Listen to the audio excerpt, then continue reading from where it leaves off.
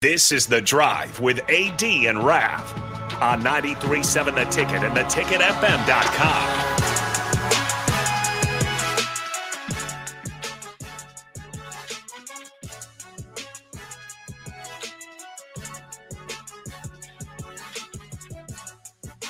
All right, everybody, we are back again. This is The Drive on 93.7 The Ticket.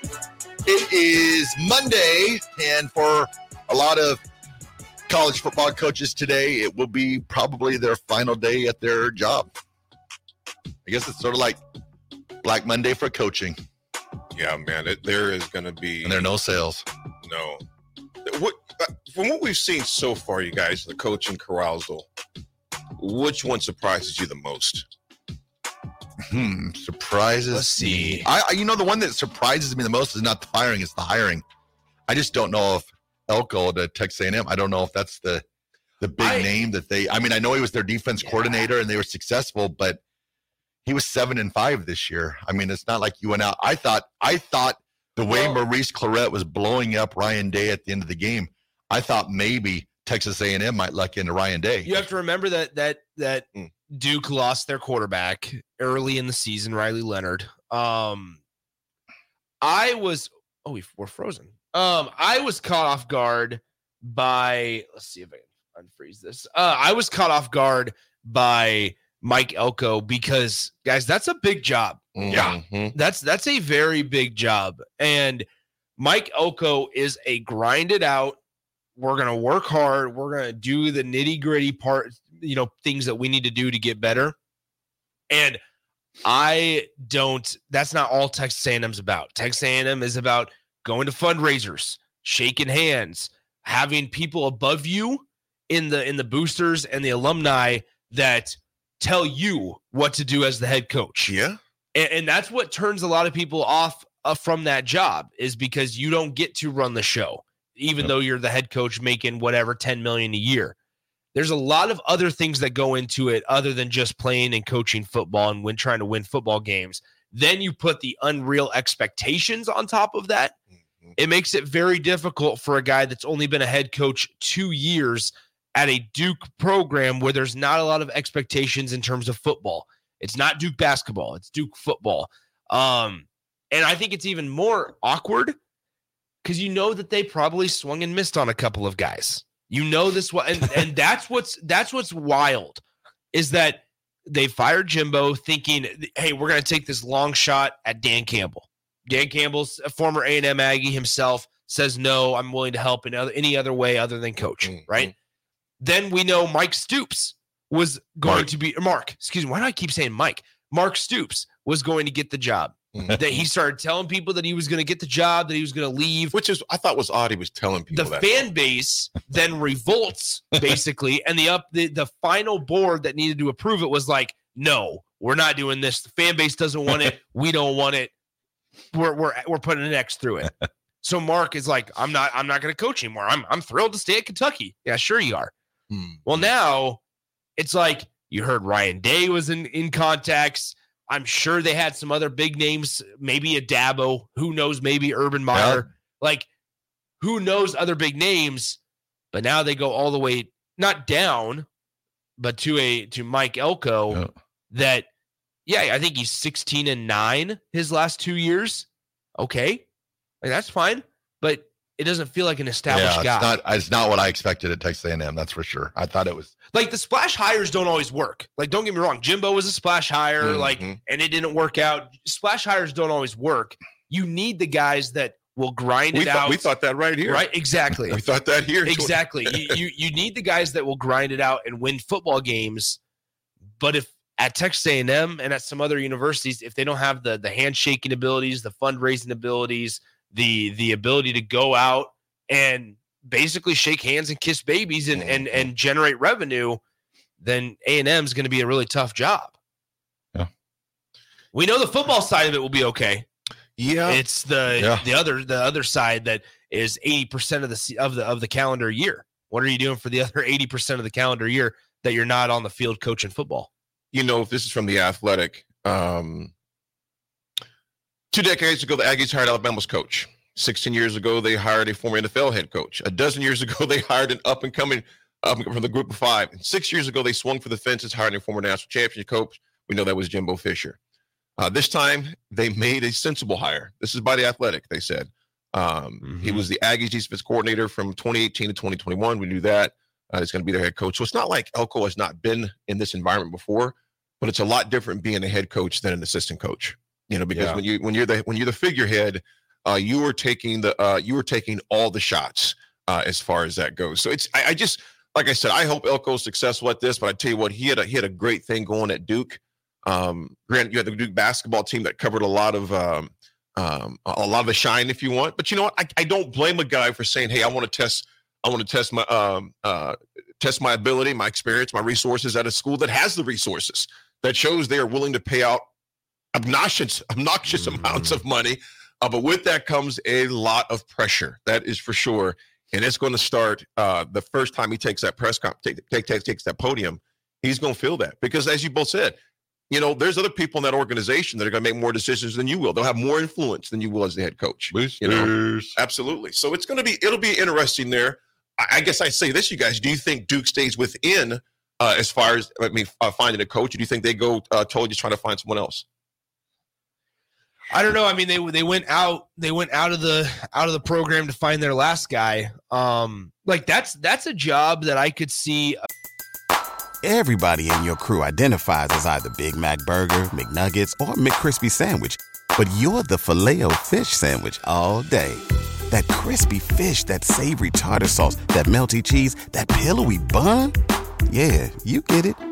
Every time. And if you love the Filet-O-Fish, right now you can catch 2 of the classics you love for just $6. Limited time only. Price and participation may vary. Cannot be combined with any other offer. Single item at regular price. Ba-da-ba-ba-ba. Sharon Moore taking. That's a job that, an up-and-coming guy, a Jeff Traylor from UTSA taking. Whose name's been mentioned a lot of other places too. Like the Jeff Traylor to A&M felt like a pretty big jump.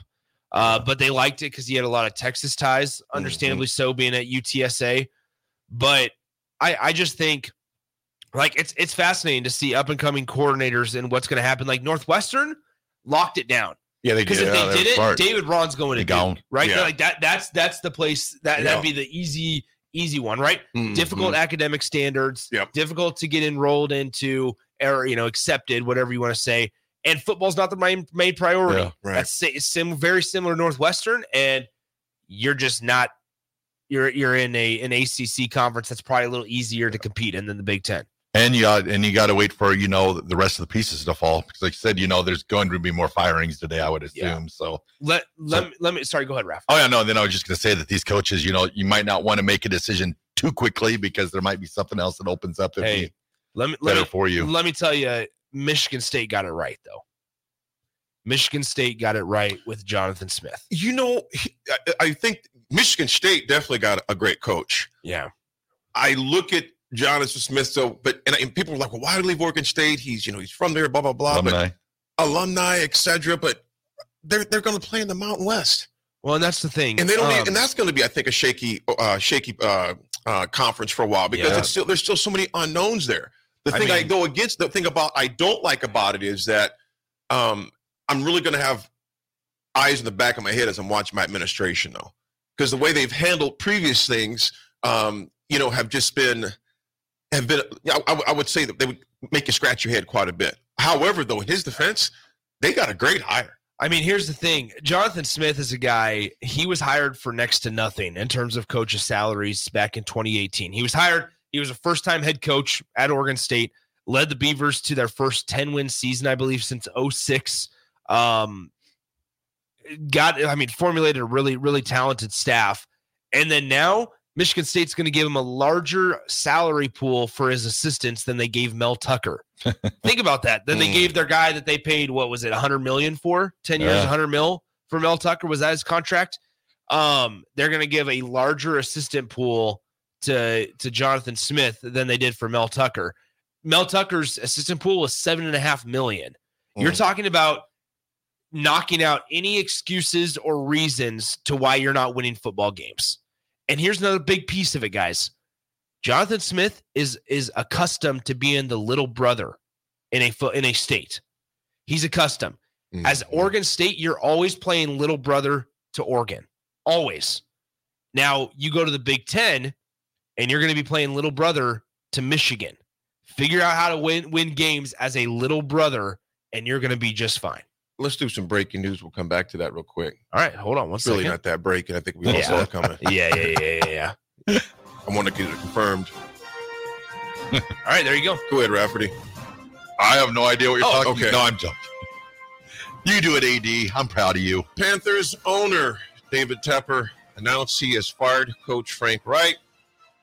Says right here, according to Adam Schefter, here's the note that David Tepper, the press release, he goes, I met with Coach Reich this morning and informed him that he will not continue as head coach of the Carolina Panthers. I want to thank Frank for his dedication and service, and we wish him well. Effective immediately, special teams coordinator Chris Tabor will serve as our interim head coach.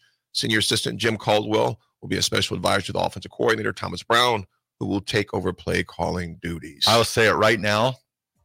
Carolina needs to just not mess around and bring Jim Caldwell in as their head coach. Your boy. And bring him in. He deserves it. He earned it when he was at Detroit. He deserves that position. You know where Carolina messed up?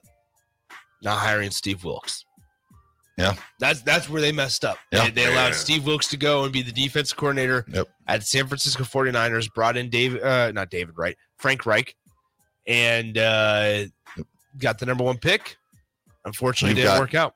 You've got a really good young quarterback there. I know he's took a beating this year, but you got Bryce Young there. You've got Jim Caldwell in the organization already. Jim Caldwell has worked with the Peyton Mannings.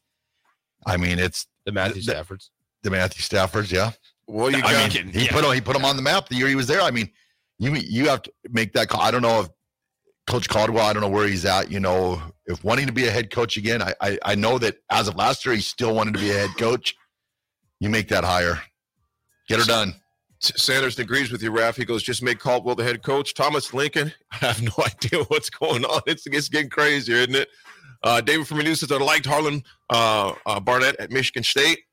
Yeah, it's just starting. It is just starting.